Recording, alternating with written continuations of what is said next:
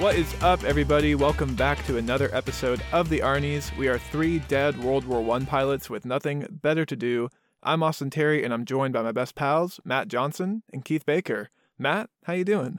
I'm doing good. Honestly, I've been dead for 80 years, and I'm guessing one of you guys wished me back into existence, and I truly do appreciate it. So I basically don't remember anything, and now here I am sitting in a chair ready to do a review of Wonder Woman 84. What an honor! Happy to be here, Austin. Hope you're doing well. Hope you had a great holiday. Keith, let me bring you in. How are you guys doing? Doing alright. I was just telling Austin, just got done watching this movie, and now I wish I would be dead for 80 years, because I don't know about you guys, but I'm not happy. Not happy. That's a strong opening. I didn't expect that. Keith right out the gate. This might be Keith's boldest opening yet. Keith coming in hot. And as you can tell on today's show, we've got another new movie to discuss. Much to the dismay of Patty Jenkins, Wonder Woman 1984 is now available for streaming on HBO Max. Releasing on Christmas Day, this is the highly anticipated sequel to 2017's Wonder Woman. The entire cast and crew is back to continue the adventures of Diana Prince in 1980s Washington, D.C. Matt, with everyone back, there's no way this could be a letdown, right? Not for me. I really liked it. So I guess we probably should have pointed to Keith on that one. Just ask the same question for Keith. I hated it. No, but yeah, just to not give my personal thoughts on the movie.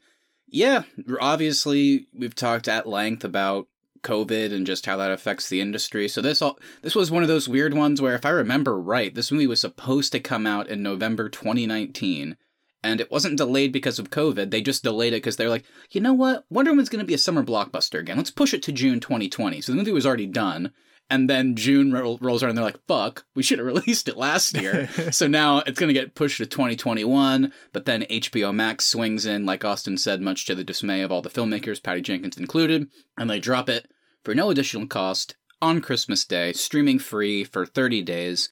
And yeah, I gotta say, you know, I'm glad we can finally see it. Would it have been cool to see it in a theater? I think it would have probably heightened the experience, at least for me, but I'm glad I got to sit down with my family, you know, after doing all our Christmas shenanigans and just had a fun time watching a movie. So that's where I'm at. Yeah, I guess the main reason I mentioned Patty Jenkins being dismayed in the intro is because she specifically has come out and said she will not return for Wonder Woman 3 if Warner Bros. Continues to release their movies on HBO Max. So directors certainly are upset, like you said, Matt. I mean, the theaters are not operating at full capacity. I just don't get, what do they expect? Honestly, Keith, that's the most frustrating thing to me about all these comments. And you know, we talked about Tenet and how Christopher Nolan was upset. I get that directors want their movies in theaters, and obviously this has been a hard year for tons of businesses, movie theaters included. But like you said, Keith, I don't know what they expect. We can't really go to movie theaters right now. So I think it makes sense, if you have a movie that's made, at least for this year, put it out on a streaming service, because everybody is desperate for new content and everybody is looking for new stuff to watch. Yeah, Nolan, like we talked about with Tenet, is the one that I just wish he'd shut up, because he got to release... He probably killed a bunch of people because of COVID, because he was like, you know what, fuck you, I'm releasing Tenet in July in the heights of all the cases. It's coming out in theaters. And it did terribly at the box office, but it came out, so why is he bitching that now it's supposed to be on home, like, video demand? That was going to happen anyway. Anyway, talking about more relevant stuff, I do get it. It sucks because it is easy for us to say, like, and I've said it before, it's like, I mean, we don't have a choice here. I don't want to go to a full movie theater, and even though you can do private screenings and stuff, it's like, that's not going to get them the money they want. But for someone like Patty Jenkins and Gal Gadot, I'm sure a lot of these people sign contracts, like, they get, for, you know, to simplify the terms, they get a base salary, but a large portion of their money probably comes from a percentage of the box office. So it's like, I'm sure someone like Patty Jenkins would rather just say, look, I know you want to release it. I know it's been done forever, but I think it could be cool. It would be a better experience in theaters. And then for me personally, I'm going to get the paycheck I deserve and that I signed on for if we wait to release it in theaters.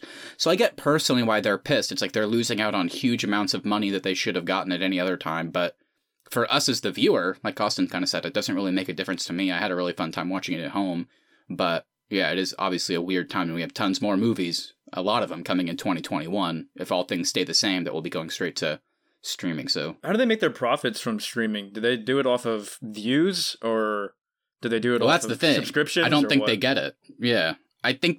that's where it gets so tricky, because I think they do it off subscriptions, because you can't sign up for something just to watch Wonder Woman. So it's like, I think the way they track it is like, whenever Wonder Woman's coming out on Christmas Day, they probably look at like their normal amount of subscription signups, and then they look like, I guess maybe, who knows, just like a few days leading up to it, how that might change. And if people start paying for it, then maybe they pay the creators. I have no idea. It's much more tricky than theaters, obviously. So I think that's why some of them are like personally pissed, where they're losing out on money. But I don't really get how it all works. Yeah, I mean, I certainly would rather have seen this movie in a theater. I love going to the movies, but it doesn't make sense for this year and the current time we're in. So I'm perfectly fine with movies being available on streaming. It does suck for the cast and crew and everybody that worked on it, because they don't get to see their movie be out in theaters.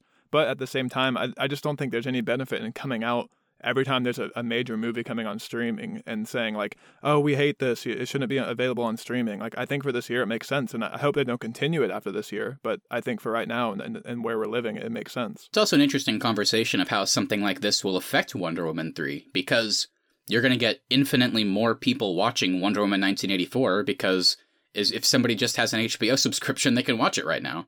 So it's like you're getting way more eyes on it than you would have. So maybe in a few years when Wonder Woman 3 comes out, they actually make way more money than they thought, because people are now interested in this franchise if they weren't previously, because they didn't really want to go see it in the theater, or they didn't see the first one in the theater. So now they can watch all this stuff a lot easier. So who knows? Maybe it'll end up being a good thing in the long run, but it is a short-term difficulty for sure. All right, well, speaking of people watching Wonder Woman 1984, the three of us have all done that. Let's go ahead and share our quick non-spoiler thoughts on the movie as a whole. I guess I'll go first, just because we got to save Keith's, I think, best for last year, potentially. And I know Austin isn't super high on it either, so yeah, I'll just keep it quick. I really enjoyed it. I certainly understand why people wouldn't, and that's kind of a shitty thing to say, because it's basically me just kind of copping out, but I really liked a lot of it. I loved the performances. I loved the villain. I loved kind of moving forward in time. Was this time period as interesting as the last? No, I don't think so. But still, I had a fun time with the action, and I was kind of surprised. I think maybe the stuff that Keith and Austin weren't super high on, I'm going to assume that I conversely was a bit more interested. I really liked kind of the dialogue and time that characters got to spend together. Could it have been shortened to make this not a 2.5-hour movie that was primarily that? Yeah, I think so. But, I got to be honest, as the movie went on, it kind of flew by for me. And I am surprised to say that, because I don't usually feel that way about movies this long. But I really had a good time. So my non-spoiler thought is, if you have HBO, or you have like a free trial, I'd check it out. If you've seen the first one and want to see where things go, I think you'll get something out of it. I think it's a fun watch. And at the very least, the performances sustained me through it. So I'd recommend it. So where are you guys at? Yeah, man, honestly, I think you can skip this one. I don't think it really added anything in terms of the experience of Wonder Woman as a character or the DCEU as a whole. I really don't feel like I learned anything new about her. I don't really get how it fits into the DCEU. I get it's a standalone story, but I don't feel it didn't add anything new for me. I really didn't get a whole lot out of it. I think there are some great individual performances, but the story as a whole, I think, is a jumbled mess. I don't really buy any of the characters' motivations. I think it's way too long, and I don't even think the action or humor really works for me in this one either. So overall, it's a bit of a stinker. Yeah, I second everything you just said. Without spoiling anything, I'll just say I really liked the beginning of this movie, and then after that, it just tanked for me. Didn't like any of the characters. I think they could have come up with a way stronger villain. I just kind of forgot this was a Wonder Woman movie about halfway through, and then kind of remembered at the end, that it was still a DC comic movie. I don't know. It was an odd movie. I really don't know how to describe it without giving away spoilers. So that's all I'll say for right now.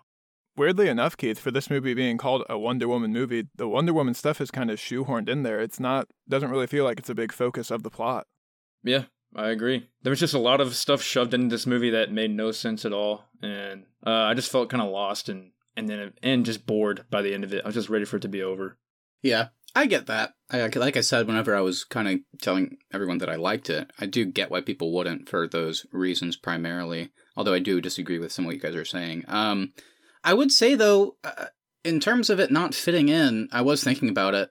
Do any of the DC movies fit into each other? Not really. They're all kind of standalones. Yeah. I mean, you have Birds of Prey, that the only thing it carried over was Harley Quinn from Suicide Squad. Suicide Squad nothing, and doesn't seem we're going to get much carryover to the sequel. Aquaman, Mera at one point goes, remember Steppenwolf? And he's like, yeah! And then that's all you get. Shazam is literally nothing, except you get a headless Henry Cavill at the end. So you guys get my point. I hear what you're saying. I guess the only argument you could make for those tying in is all those are origin stories, so that's why they are going to have their own standalone story. Yeah. And I don't really need them all to link together. I'm not asking for that. I guess, and we'll talk about this more later, what I'm asking for is if we are going to do side stories, if you want to call it that, they need to be interesting and fun to watch, and I don't think this one is either of that. Okay. I get that. That's where I disagree. But I think if you just compare this to the first one, I mean, the first one I thought was pretty awesome. It's high up there on the list of my DC movies. The first one is way better than this. Yeah, I just didn't feel the superhero-ness of this one at all. This movie ruined my Christmas. Oh my goodness. So spoilers, everybody. If you haven't seen Wonder Woman 1984, do not listen any further in this podcast. Give us a pause, go check out the movie if you want to, and then come on back to hear our thoughts.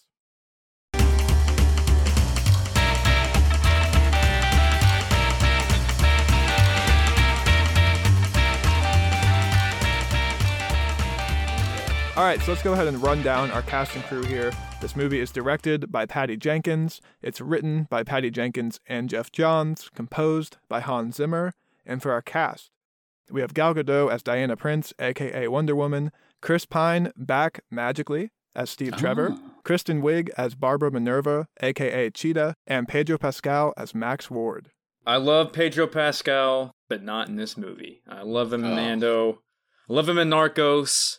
Not saying his acting was bad, but just his character was weak for me. And so I wish he wouldn't have taken this role. It kind of hurt him in my eyes. I will disagree with you there, Keith. I think all four of the leads here are great. I think all their performances are fine. Pedro Pascal, I think, is actually really good as the villain. I just don't like what they did in terms of the material for all these characters in this movie. Yeah, I think all the performances are great. I would even say they're great. But even I, who like the movie clearly the most out of us, I can agree that there are certainly some specifically character moments, not the acting, just the character moments that are odd and weird.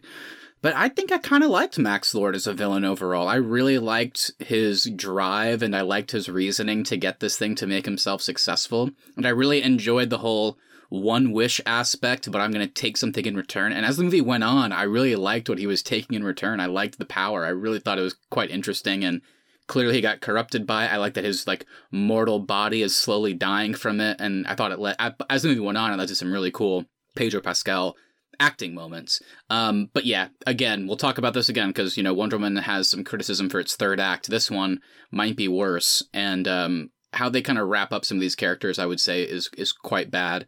But to keep it simple, I really like the performances themselves. Gal Gadot, I mean, she's just pretty damn fantastic as Wonder Woman, I feel like. Even though it sounds like you guys, are kind of down on the character, which again, I can understand aspects of it in this movie.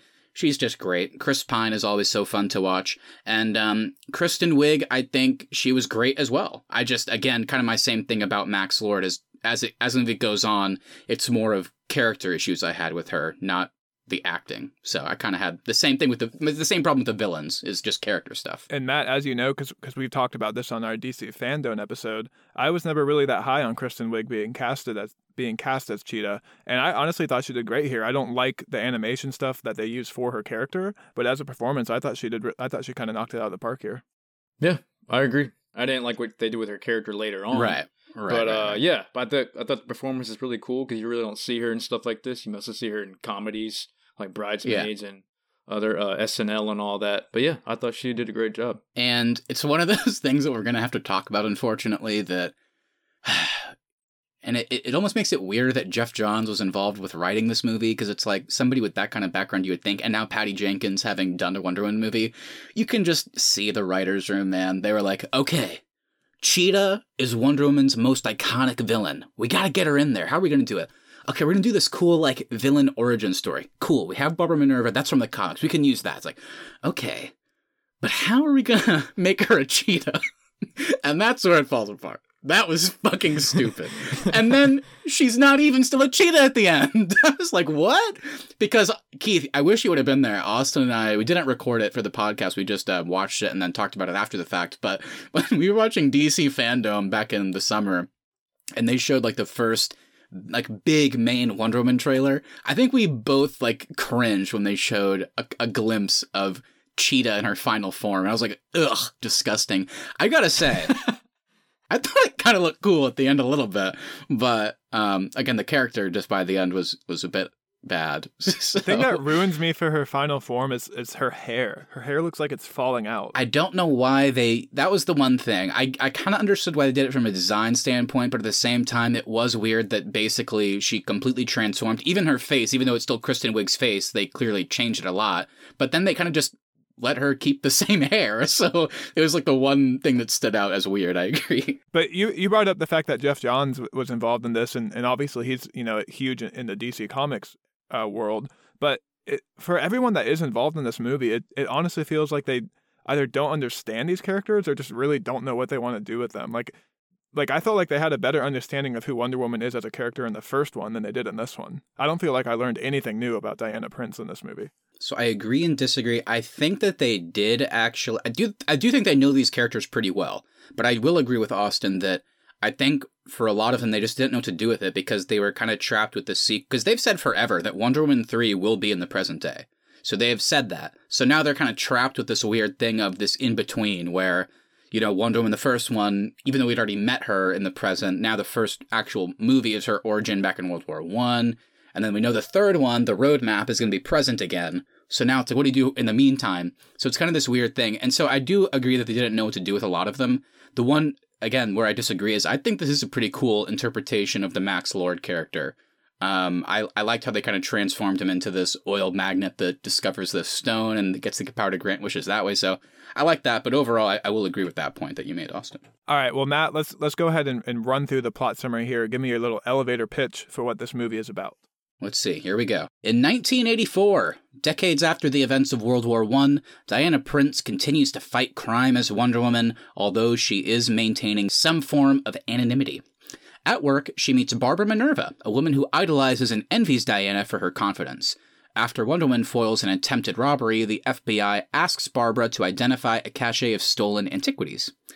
Then, businessman Maxwell Lord covets one of these, called the Dreamstone, hoping to save his failing oil company. Both Diana and Barbara unknowingly use the stone to fulfill their own desires. Diana wishes for her deceased lover, Steve Trevor, to return, while Barbara wishes to become more like Diana. Maxwell takes the Dreamstone and wishes to become the embodiment of the stone itself, and in turn grants its power to grant wishes. Maxwell becomes a powerful and influential figure as his body begins to slowly die, while leaving chaos and destruction in his wake as his wishes trigger instability and conflict. The stone grants a user their wish, but it exacts a toll in the process. The only way to reverse the exchange is by renouncing the wish or destroying the stone, which is no longer possible since Max destroyed the stone to become it. Max, upon learning from the president of a satellite broadcast system that can transmit signals globally, decides to use it to grant wishes to the entire world, inadvertently giving the United States more nuclear weapons, which threatens to start nuclear war with the Soviet Union. Barbara decides to join forces with Max to prevent Diana from harming him, so she doesn't lose her powers. Steve convinces Diana to let go of him and renounce her wish, thus regaining her strength that she lost in the process. She then heads to the broadcast station and confronts Max and uses her lasso of truth to communicate with the world through him, thus convincing everyone to renounce their wishes. Ooh, that's a lot to digest, and it is a big, jumbled mess. I didn't think it was too jumbled. I just thought the movie was too long. So it just felt like there was maybe too much padding, but I was able to follow it at least, but there was a lot going on for sure. I think they need to explain how the stone works earlier in the movie.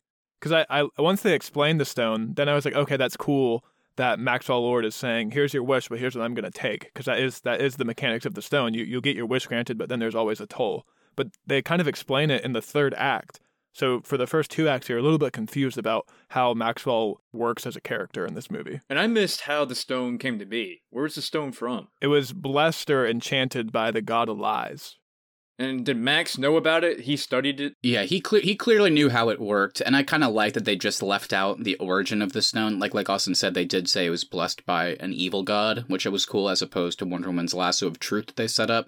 So I like that. But I like that they left out, like, it's not like, well, where'd the stone come from? It's like, they didn't give us an origin, it's just there, which I liked. And then I also liked that it's not, whenever they went to Maxwell Lord's office, it wasn't like, how does he know about it? It's just he clearly has, like, he's studied it, so he knew about it. So I like that. I will actually disagree. I really one of my favorite parts of the movie was the setup of the stone. I really enjoyed how, I get what you're saying, that it does take a while before they concretely say it. But I guess I kind of like that maybe they didn't come out right away, because clearly it's like, oh, here's what the stone do. It's rumored to do this. And then they have this really cool scene, which is one of my favorite bits of writing, actually, where this guy who works with them comes up, he's like, funny, really wish I had a coffee, as he touches it, and then he walks on, and then like the guy's like, hey, I got a coffee? He's like, oh, that's fun. So I like that. I was like, oh, that's interesting. Clearly there's something going on here. And then it's not too long after that there's a great scene between Diana and Barbara where I think Barbara's like, I mean, what would you wish for? Basically like, this doesn't work, obviously, but what would you wish for? And she kind of closes her eyes like, oh, I know what I would wish for. So clearly wishing for Steve Trevor, cutting back to his watch, it starts ticking again. And then Barbara's like, I want to be Diana. So yeah, it doesn't give us concrete answers for a while, but I kind of like the setup, and I like that I was going, I feel like I'm kind of figuring this out without them having to tell me. So it kind of felt cool. And then as it goes on, whenever Max gets it, I kind of felt like I knew enough to understand what was going on. And then as it built from there, seeing more of a villain use it, that's when I was like, okay, this is cool. I like the toll it takes, how that works. And then we find out, of course, in the process, we didn't know at the beginning that Diana's toll was that she loses her powers. So it was like, I was kind of down for that. So I'll disagree there, but yeah. And I don't hate the stone by any means. I think the stone is fine and is one of the better mechanics used in this movie. I also like how it leads to kind of the twist on Max Lord's like telepathic powers in a way.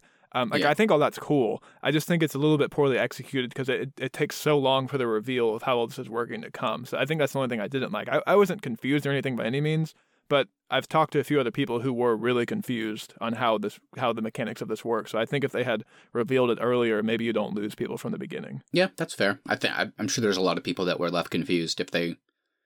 I don't know how to fix that. I don't know what. It's like pay more attention, or like maybe you need to know more backgrounds. I don't know what the answer to that is. It worked for me, but I can, again, like a lot of things with this movie, I get why it won't for others, for sure. All right, let's run down our main discussion topics here.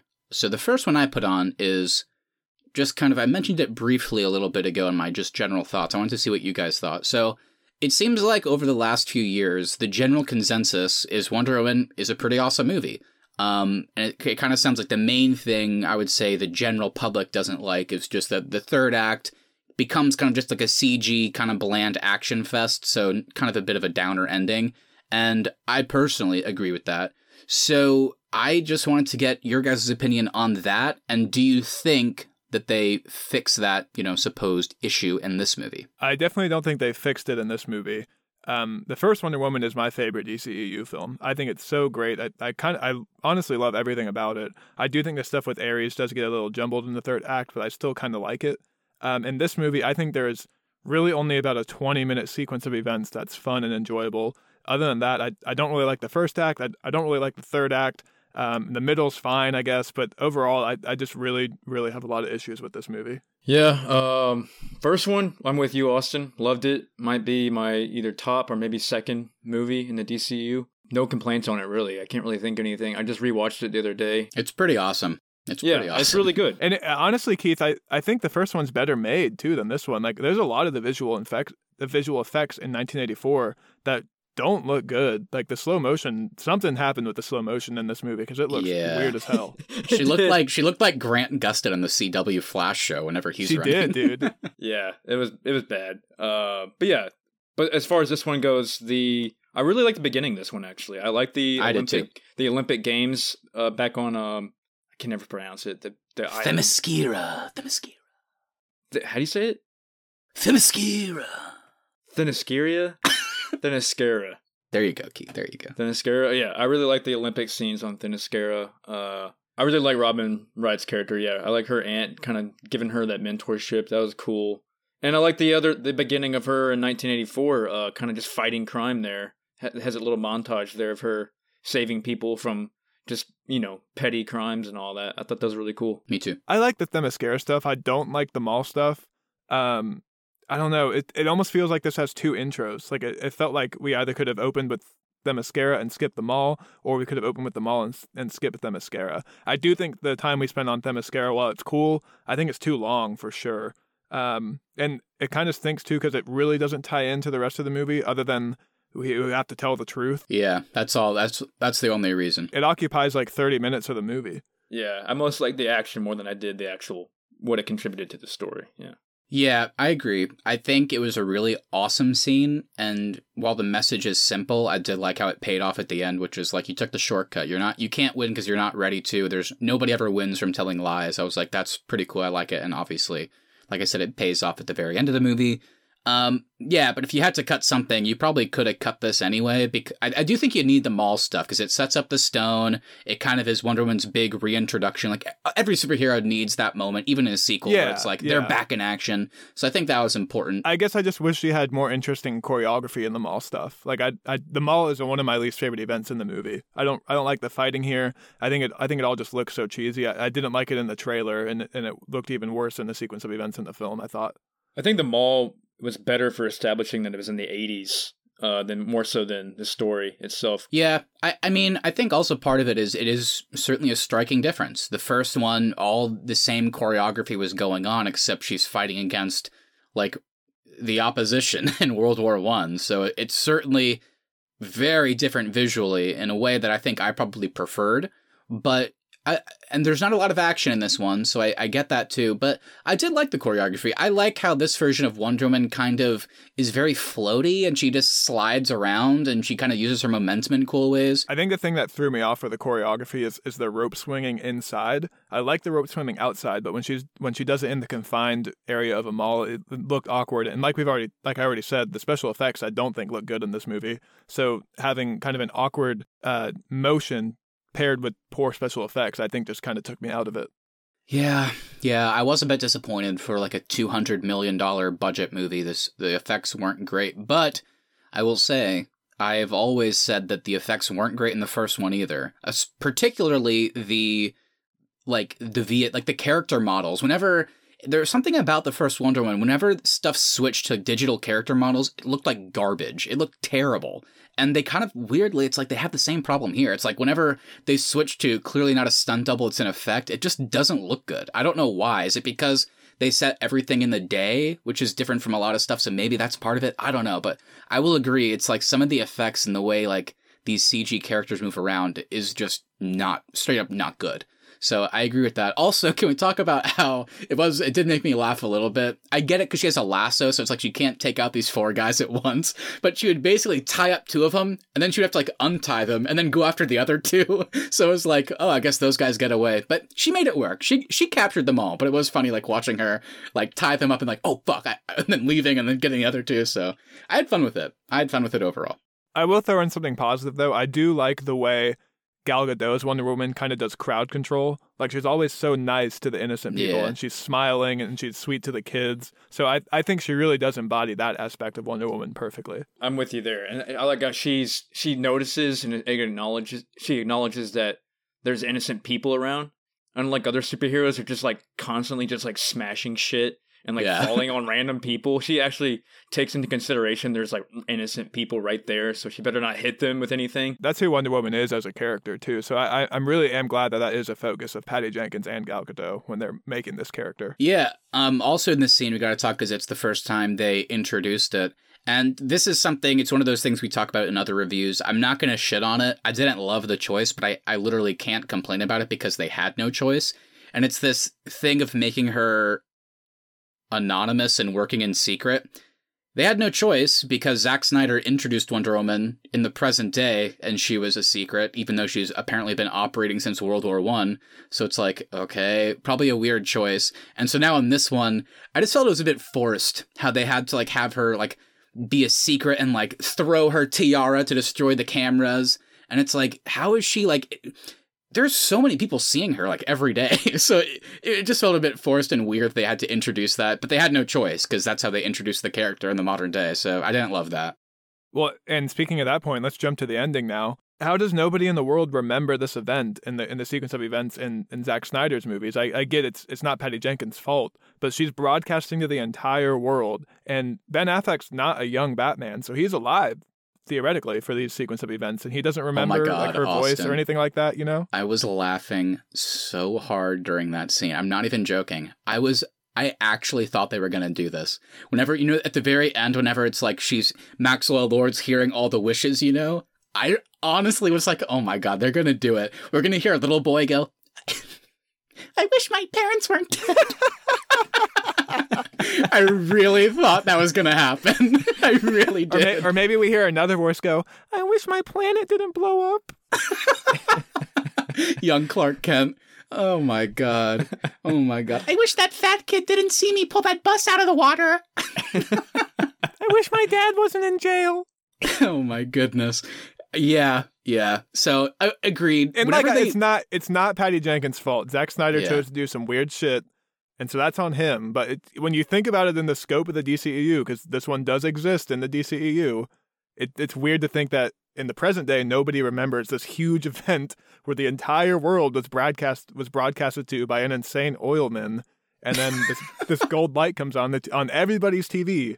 And it's Wonder Woman's voice talking. Like, it's weird that nobody even would remember that. That was the weird part, that it was just a gold light. I was like, why is it just a gold light? I don't know. But anyway. I do want to get into the movie's pacing. We've kind of touched on it a little bit already, but this movie is 2.5 hours long. As we said, there is a super long intro on Themyscira. There's then a second intro in the mall. And then we also do have to devote a lot of time to Steve Trevor and Diana Prince's relationship, because the first one really wasn't a setting for that to exist. So what do you guys think? Is there a good amount that can be cut in this movie? I don't know. Yeah, I really like Chris Pine's performance in this movie. So do I. Yeah. So do I. And I like all of the parts he's in, and I think he plays a good sidekick. So I don't know. I liked all of his stuff. I think there was more stuff with the villains that probably could have been cut that was just dragged on for a long time. See, I almost think, as much as I love Chris Pine as Steve Trevor, it was so weird when they announced that he was going to be in this, because it just almost felt like they couldn't commit to what they chose to do in the first one. And I'm glad he's in it. I think he's funny and one of the better parts in the movie. But at the same time, it felt like a lot of the stuff that we get with him could have been used to maybe establish Barbara Minerva as Cheetah more. Yeah, I think the most glaring thing, and it sucks because he's great in it, but I mean, you just cut Steve Trevor out of it. It is that weird like domino effect though, because then it's like, if you cut Steve Trevor, then do you have to cut Max Lord? Because if there's this weird opportunity for Diana to make one wish, that's what it is. It's for Steve Trevor to come back. So like, I get it. I'm not complaining about the writing or anything. It's just, I think Austin and Keith are both right. It's just, once he is back, which is pretty early in the movie, so much time is spent, because you're right. It's like they never were in a relationship. I get that they're in love and all that stuff, but they basically just said that right before he died. And up until then, they just had like one night together, kind of flirted and all that stuff. So they had to really kind of lean into it. Like, she even calls him like her boyfriend at one point. So that's kind of where they're at now. So things are different. So you have to put a lot of time into it, or I wish it could have gone into Barbara Minerva specifically. So I don't know. I don't know what you cut out. I mean, like we said, I guess you could have cut out the intro with Themyscira and then just start at the mall. I think the movie still would have worked. So yeah, I don't know. I know you guys, I don't know about you, Austin, but I know, Matthew, you said that you really liked Max Lord as a villain. I'm not saying I disliked everything about him, but you think, what if they could have just cut him out completely and just made Barbara Minerva the main villain of this movie? What would y'all think about that? Cheetah is one of Wonder Woman's main villains. So, I mean, you definitely could make a movie around her being the villain. Max Lord is also another major villain, though, in her rogues gallery. So I'm glad. Like I said, I like what they did with Max Lord. I think using the stone to kind of do a twist on his powers is cool. I just don't think we had enough time was spent with either one of the villains, really. I would have loved to have more scenes of Barbara Minerva becoming Cheetah and maybe in her final form a little bit more, too. Yeah. That part kind of seemed to defy the logic of the movie, because she'd already made a wish. So she made another one at the end to become the apex predator. And I guess the reasoning was Barbara made a wish to the stone, and now the stone has changed form. So I guess she gets another one. I didn't really get how that worked, but either way, Yeah, it's one of those things. It's like there's a lot that they could potentially cut out, but at the same time, it's weird because I did kind of everything makes sense. I did like the weird pairing whenever they announced the movie of Maxwell Lord and Cheetah. I was like, what? But it makes sense why that actually was the pairing of how the story plays out, how the wish plays out specifically. I think overall, to put it simply, we didn't need Chris Pine. He was great in the first one. It probably could have been cut out, and we could have got more. We could have got, also, if they had cut him out, we could have got less kind of sad and almost like depressed Diana, which it would have been nice to see more moments like earlier in the movie of her being just kind of the Wonder Woman we know. But at the same time, I guess it leads to a character arc. So I don't know. We're proposing all these ideas, but I kind of like most of them. So overall, I think it just should have been paced better because it was too long, but there's not much I would cut out personally. Honestly, if you cut Steve Trevor, I don't think you need to do the Wishing Stone stuff then either. I think you can have That's what Max I'm Lord. saying, yeah. Yeah, you can have Max Lord with his original powers, and then, or even just have him as a powerful businessman, because he has that arc in the comics too. Then you can have Cheetah just as Cheetah, like you don't need to see her become the apex predator.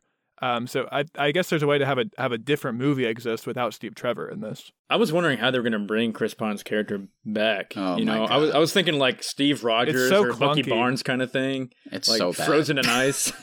Yeah. She just wishes him back. It's so weird that the first time they meet, he's this other guy. But then when Diana looks at him, she can see... She actually sees him in Chris Pine's body, right? Yeah, but I guess everyone else then sees the other guy, which is weird. And then it also is just weird that he shows up and he's like, hey, I'm here. I've got an apartment. I rode a mechanical bike. Like, it's very clunky the way he gets introduced into the movie.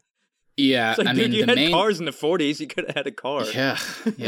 The main thing we got to talk about with that is just, first of all, she wished for Steve Trevor to be back. This is like the most powerful stone in the world. Why did the stone just not...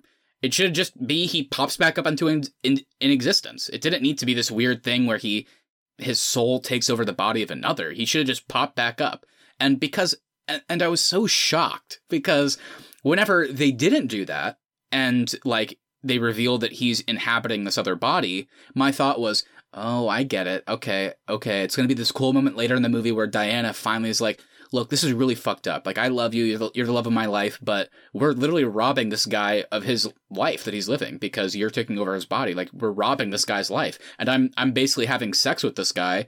And that's kind of a whole nother box of worms. But, and it's just weird because it never gets to that. Nobody, Chris Pine, Diana Prince, nobody addresses that it's weird that like he's taken over this body and they like this other guy's just gone.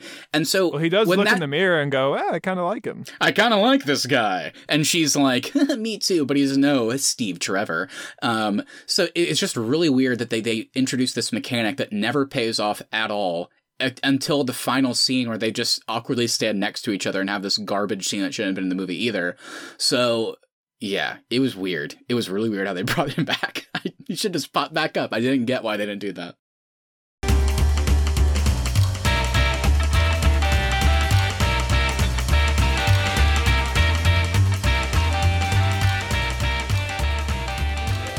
This is going to be an interesting point to bring up. Obviously, we've talked about it a lot now, but let's get some closure on this subject, because I guess I'm the highest on it. I really think Max Lord... He may not be the best, but if he's not the best, he's the second best villain to date in the MCU. My favorite is still Black Mask. So I think he might be number one or number two.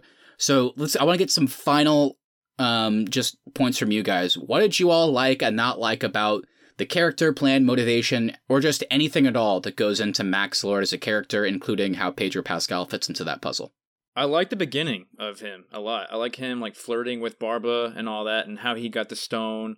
And even his motivations for the stone, but something about, and I don't, not just this movie, but a lot of other superhero movies, they always take it too far when it comes to the conflict in the movie. They always it starts off locally, and it always ends up internationally.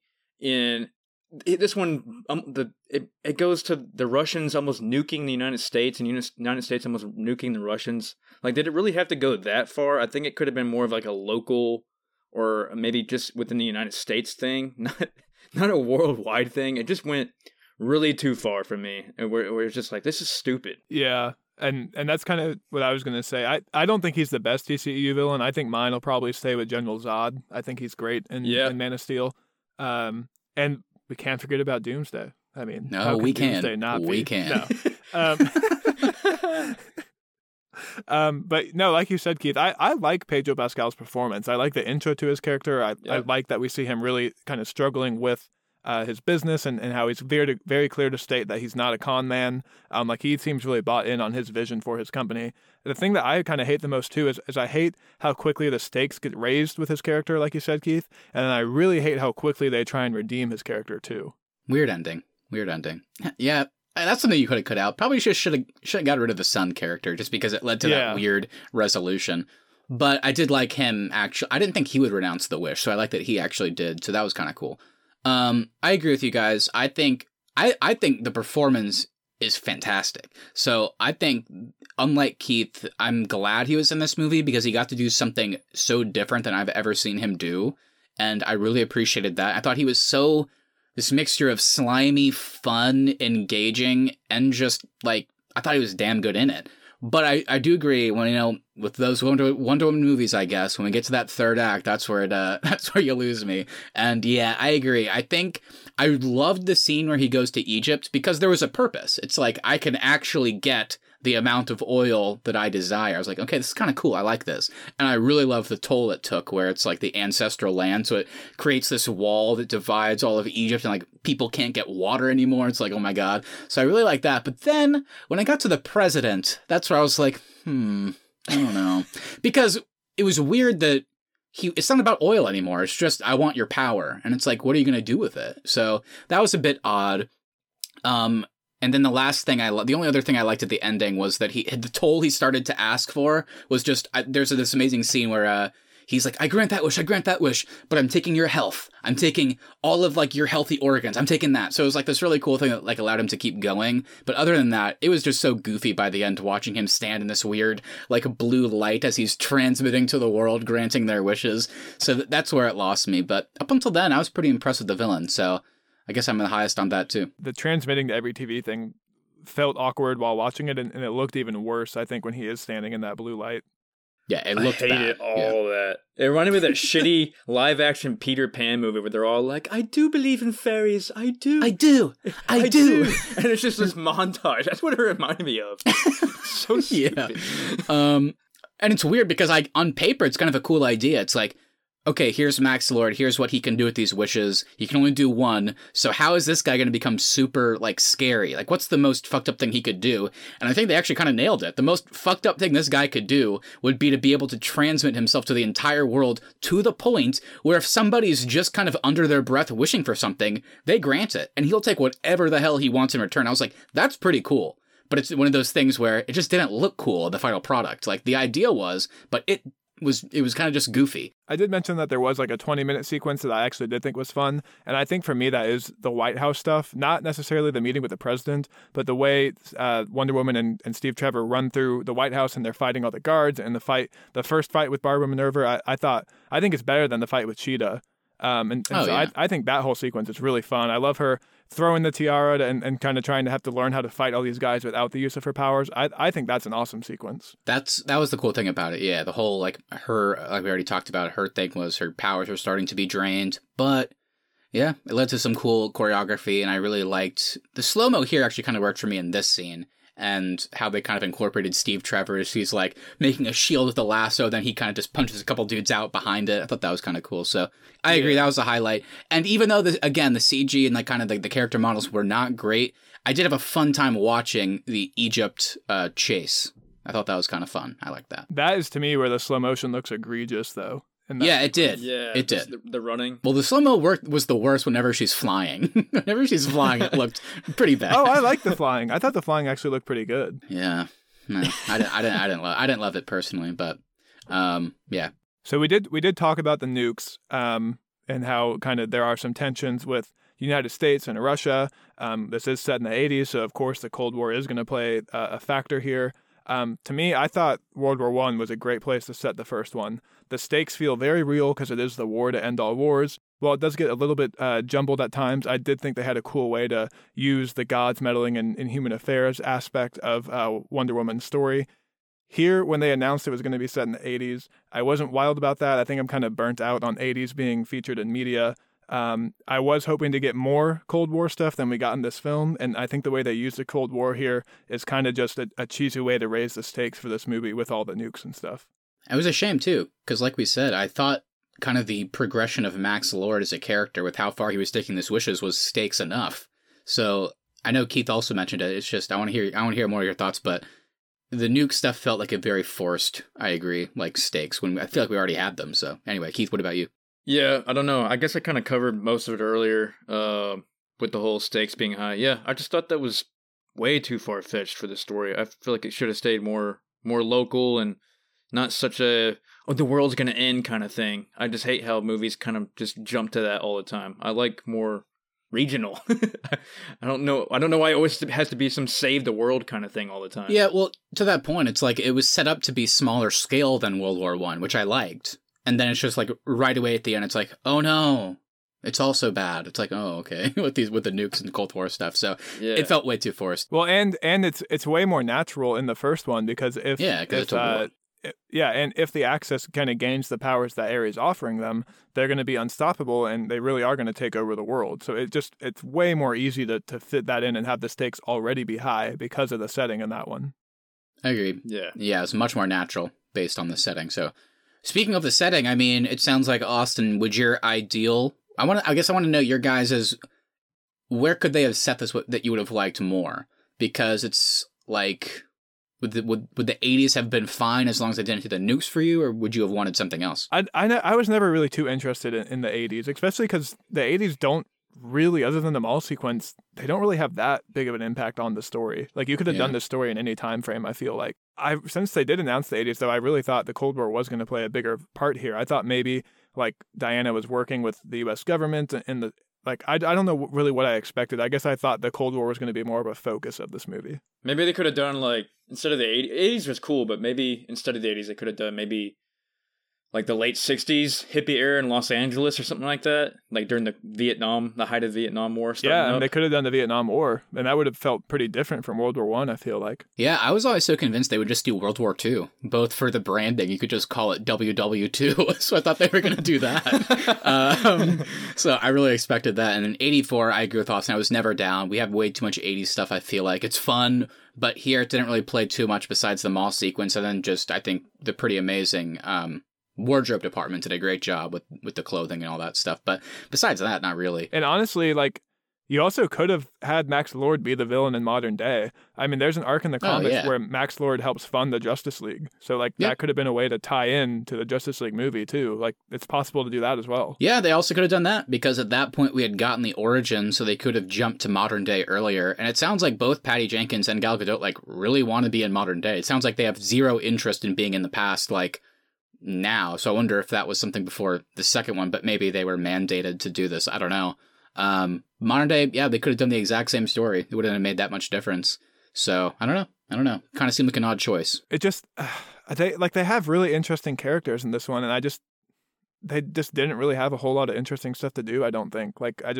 Cheetah's a cool character, especially in the animated series. And she's a really powerful Wonder Woman villain, and she really is just kind of sidelined in this one. And Max Lord's a cool character too, and the way they use the Wishing Stone with him is cool. But ultimately, when it gets tied into the Cold War in such a clunky way, it really soured my taste on him. He just didn't have that scary of a presence. I just think villain, they need to be a little bit scarier. Like, I didn't feel scared of Max Lord. He just felt like an innocent dude that was just using this stone to, for whatever. And then same with Cheetah, she didn't feel, like you said, Austin, she just kind of got sidelined. You really didn't get to see the full power of her in this movie. It's also weird, too, because in the Cheetah fight, like, Diana's willing to kill Cheetah. She holds her underwater, electrocutes her. Another way to get out of having to give your wishes is to destroy the stone, which I guess in turn would mean killing Max Lord, but she's not willing to do that. But she is willing to shock and electrocute Cheetah, who really is just kind of, like, she's been slighted in this as well because her wishes had an unintended effect on her losing her humanity.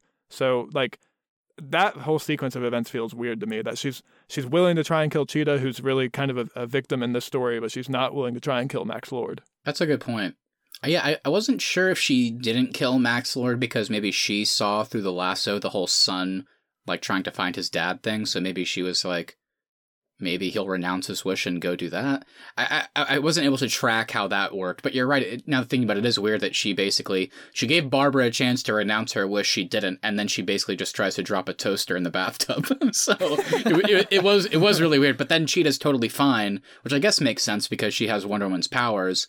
But then I guess she did renounce her wish because then she looks like Kristen Wiig again in the last shot. So I was just very confused by how both villains' motivations and all their ending to their story happened. It was both odd and kind of left a bad taste in my mouth, unfortunately. So the last thing I want to bring up is Matt, you've kind of touched on this, how it seems like Patty Jenkins and Gal Gadot both really want to be in modern day.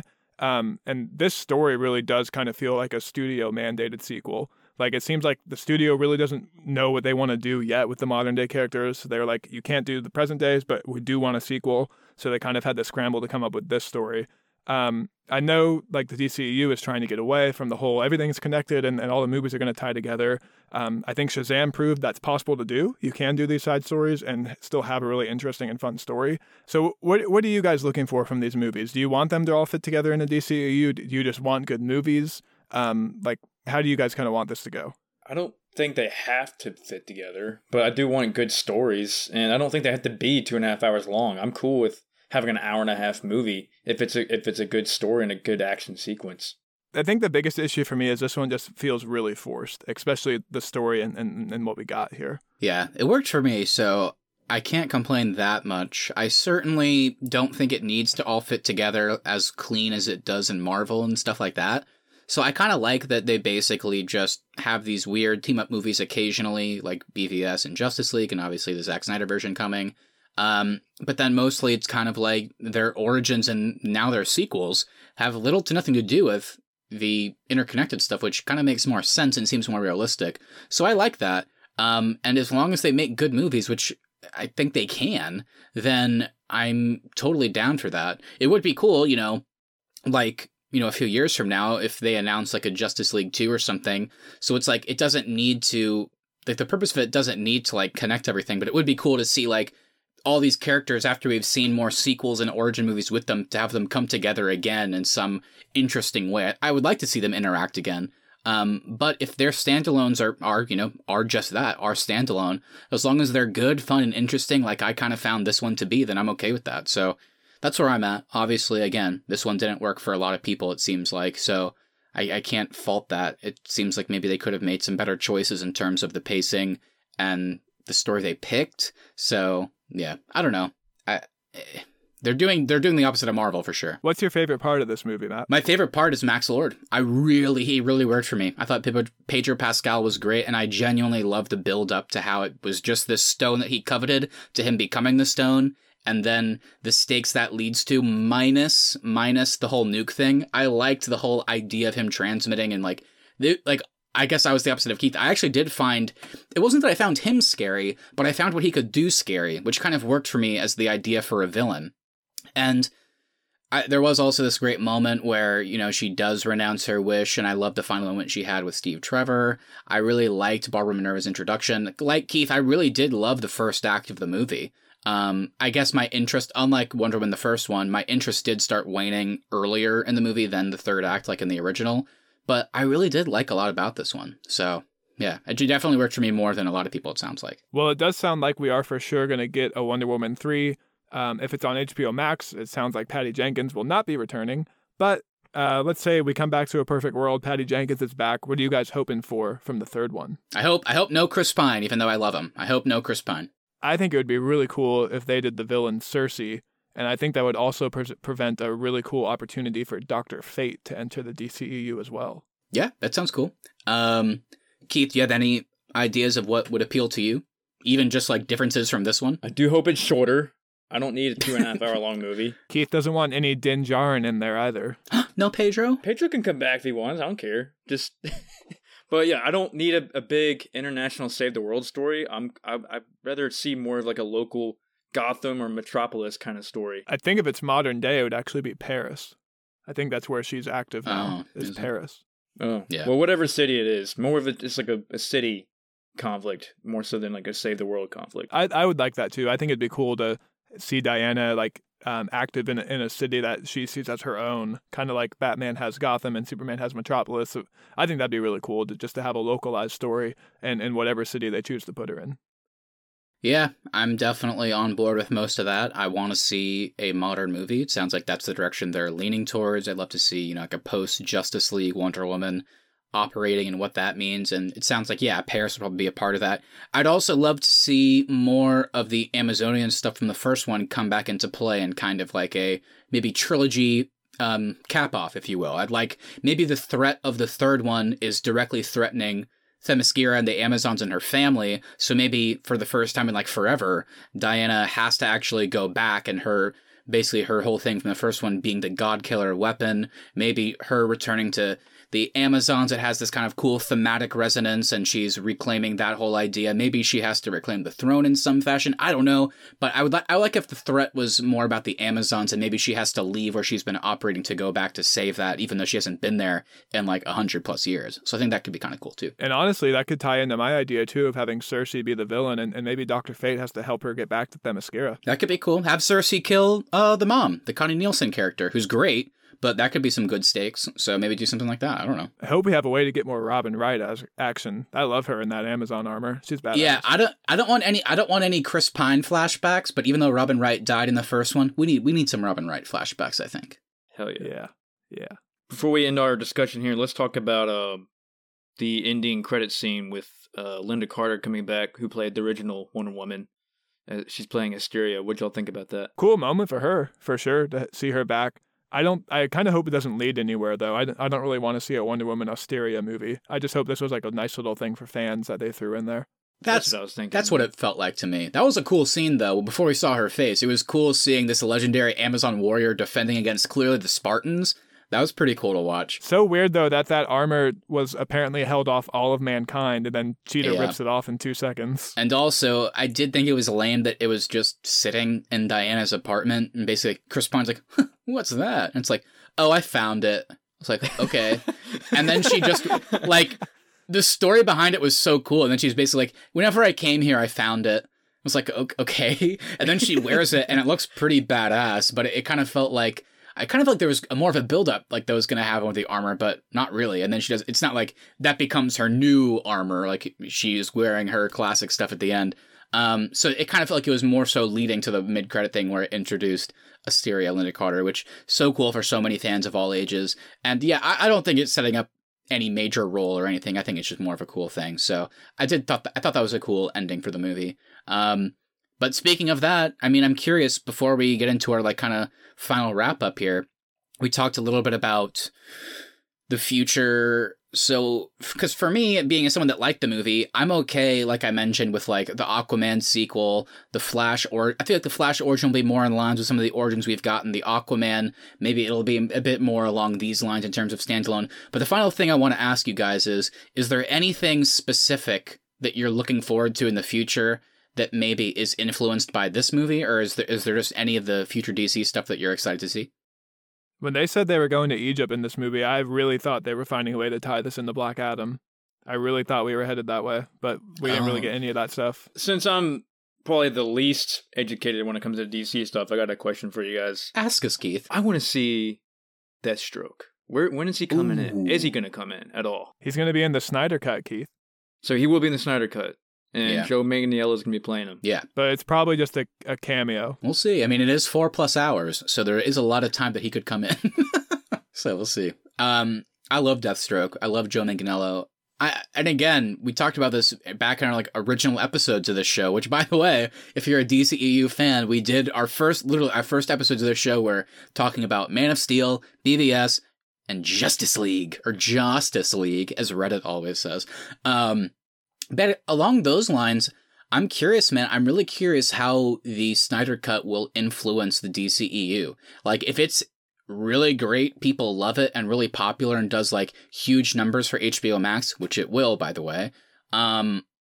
will that change some of the projects they're working on? Could we get like a Deathstroke if people love him in that? Like, it could change everything, genuinely. Like, if there's a character in that wasn't in the original cut that just pops up and people like it, we could see more of it. So that is kind of a big thing to think about. That really could change a lot of the things going forward, I feel like. And they also have kind of let those little inklings come out about how maybe the Snyderverse will only exist on HBO Max and the theatrical stuff will be different. So I don't think they really know what they want to do yet. As long as we get another Pitbull Africa cover in a Aquaman 2, that's all.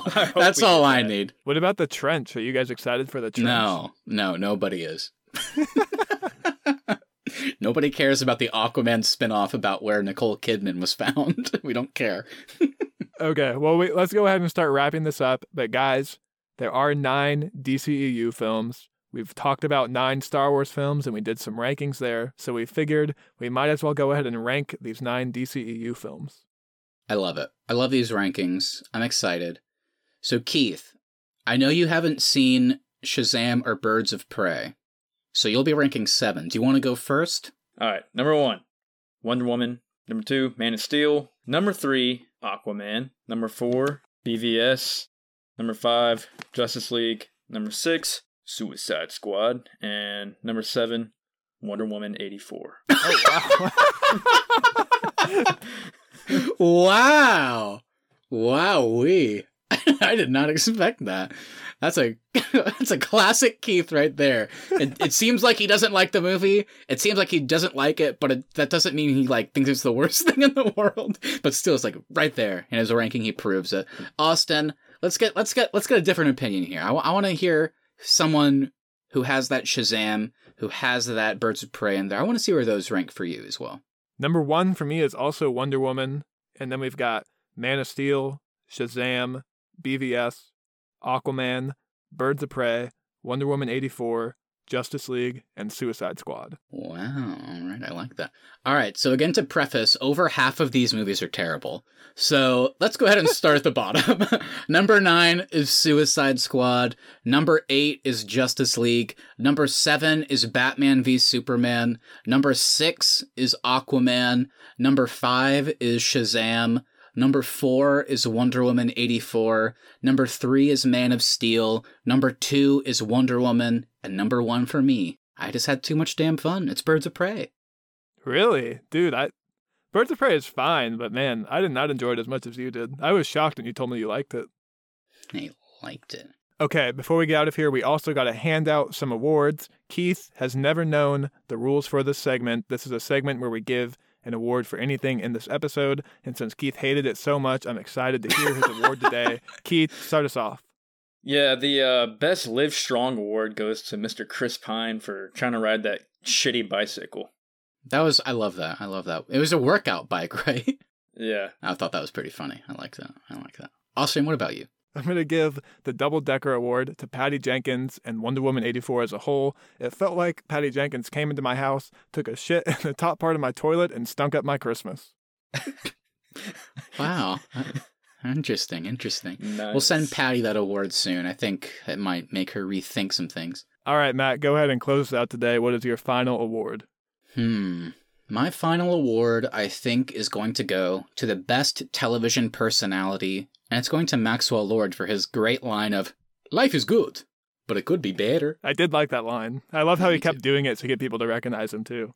I know. That was good. I want to see him on my TV. Get Jim Adler, the Texas Hammer, out of here. I want Maxwell Lord on my TV today. Alrighty, everybody. Well, thank you so much for listening. If you enjoyed this episode, please make sure you hit that subscribe button so you never miss any of our upcoming content. At The Arnie's is our social, and thearnie's.media is the website. Also, if you wouldn't mind sharing us with a friend, that really is the best way to help us continue to grow the show. We will be back on Thursday for our year-end special, the Arn Academy Awards.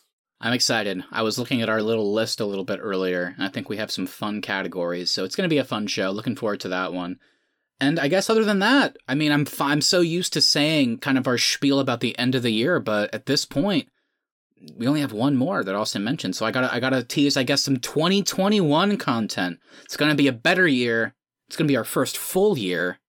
So, right off the top, No Time to Die is coming out eventually, I guess. So we're starting off the year with our next series in review, which is going to be Bond. So, of course, we will be starting in the first week of January with Casino Royale. We also have a discussion on Sound of Metal, the Amazon Prime movie starring Riz Ahmed. And like I've mentioned in the past, our next series in review, akin to what we did for The Mandalorian and The Boys Season 2, respectively, is we will be breaking down each and every episode of WandaVision when they come out starting in mid-January. So look forward to all that good stuff. And Matt, what will we be called when we talk about WandaVision? Oh, we're going to be The Wandas Talkin' the Vision. Hell yeah. And as always, go check us out on Instagram at The Yarnies. Feel free to direct message us your thoughts on this episode. Did you like Wonder Woman 84 better than I did? Also, go check out our other episodes on the DC Universe. Like we have Justice League and BVS and Man of Steel. And yeah, look forward to the Arn Academies coming up. I'm excited. Send us your rankings, too. We want to see your full ranking of the DCEU to see where Wonder Woman falls for you in comparison to ours. Alrighty, everybody. We'll see you on Thursday. Have a great week. See ya. Life is good, but it could be better.